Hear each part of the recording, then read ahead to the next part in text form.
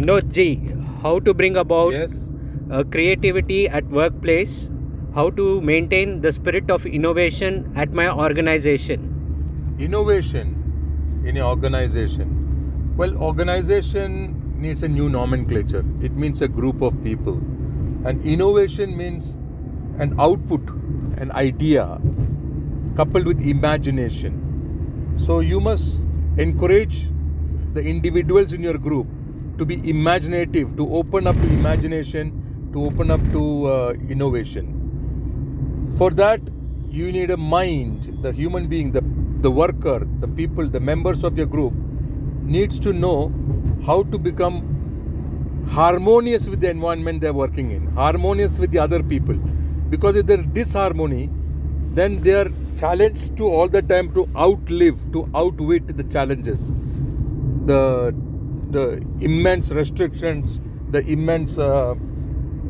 restrictions and the immense regulations, they are compelled to be able to outlive it, outwit it, overcome it, and outshine the obstacles and the challenges. Well, in that case, their minimum innovation and imagination will be how to survive. Now, you want an innovation and imagination to be more productive, to be more fabrication, more architecting, more manufacturing, more building, something new, something very of utility to other people, so that the product can find a nice niche in the marketplace. So for that, imagination, innovation, the second kind of imagination and innovation, the worker must be in harmony with the environment.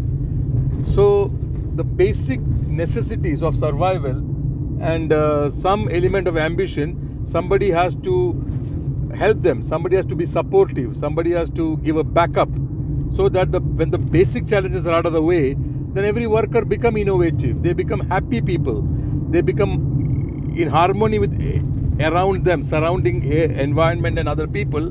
There is cordiality, there is rapport, and then the innovation takes over. Imagination and innovation are already there, but where is happiness? Where is enthusiasm? For this, they have to be friendly. They have to know we are all interdependent on each other, so that when we know we are dependent on each other, we are inclusive of everybody's behavior, though may not be of our plan yet. If you can include everybody, they become one group, they merge into the group, and then the result is innovation and imagination. So get to learn how to be friendly, teach the people meditative techniques, they open up to each other, they know how to establish rapport and cordiality with each other, and then they become innovative. Teach people about Mano Buddhi Ahankara Chitta Ninaham is the quote from Shankaracharya. That means there is an intellect, memory, mind, and the identity and the stances and stubbornness and adamancies that one has.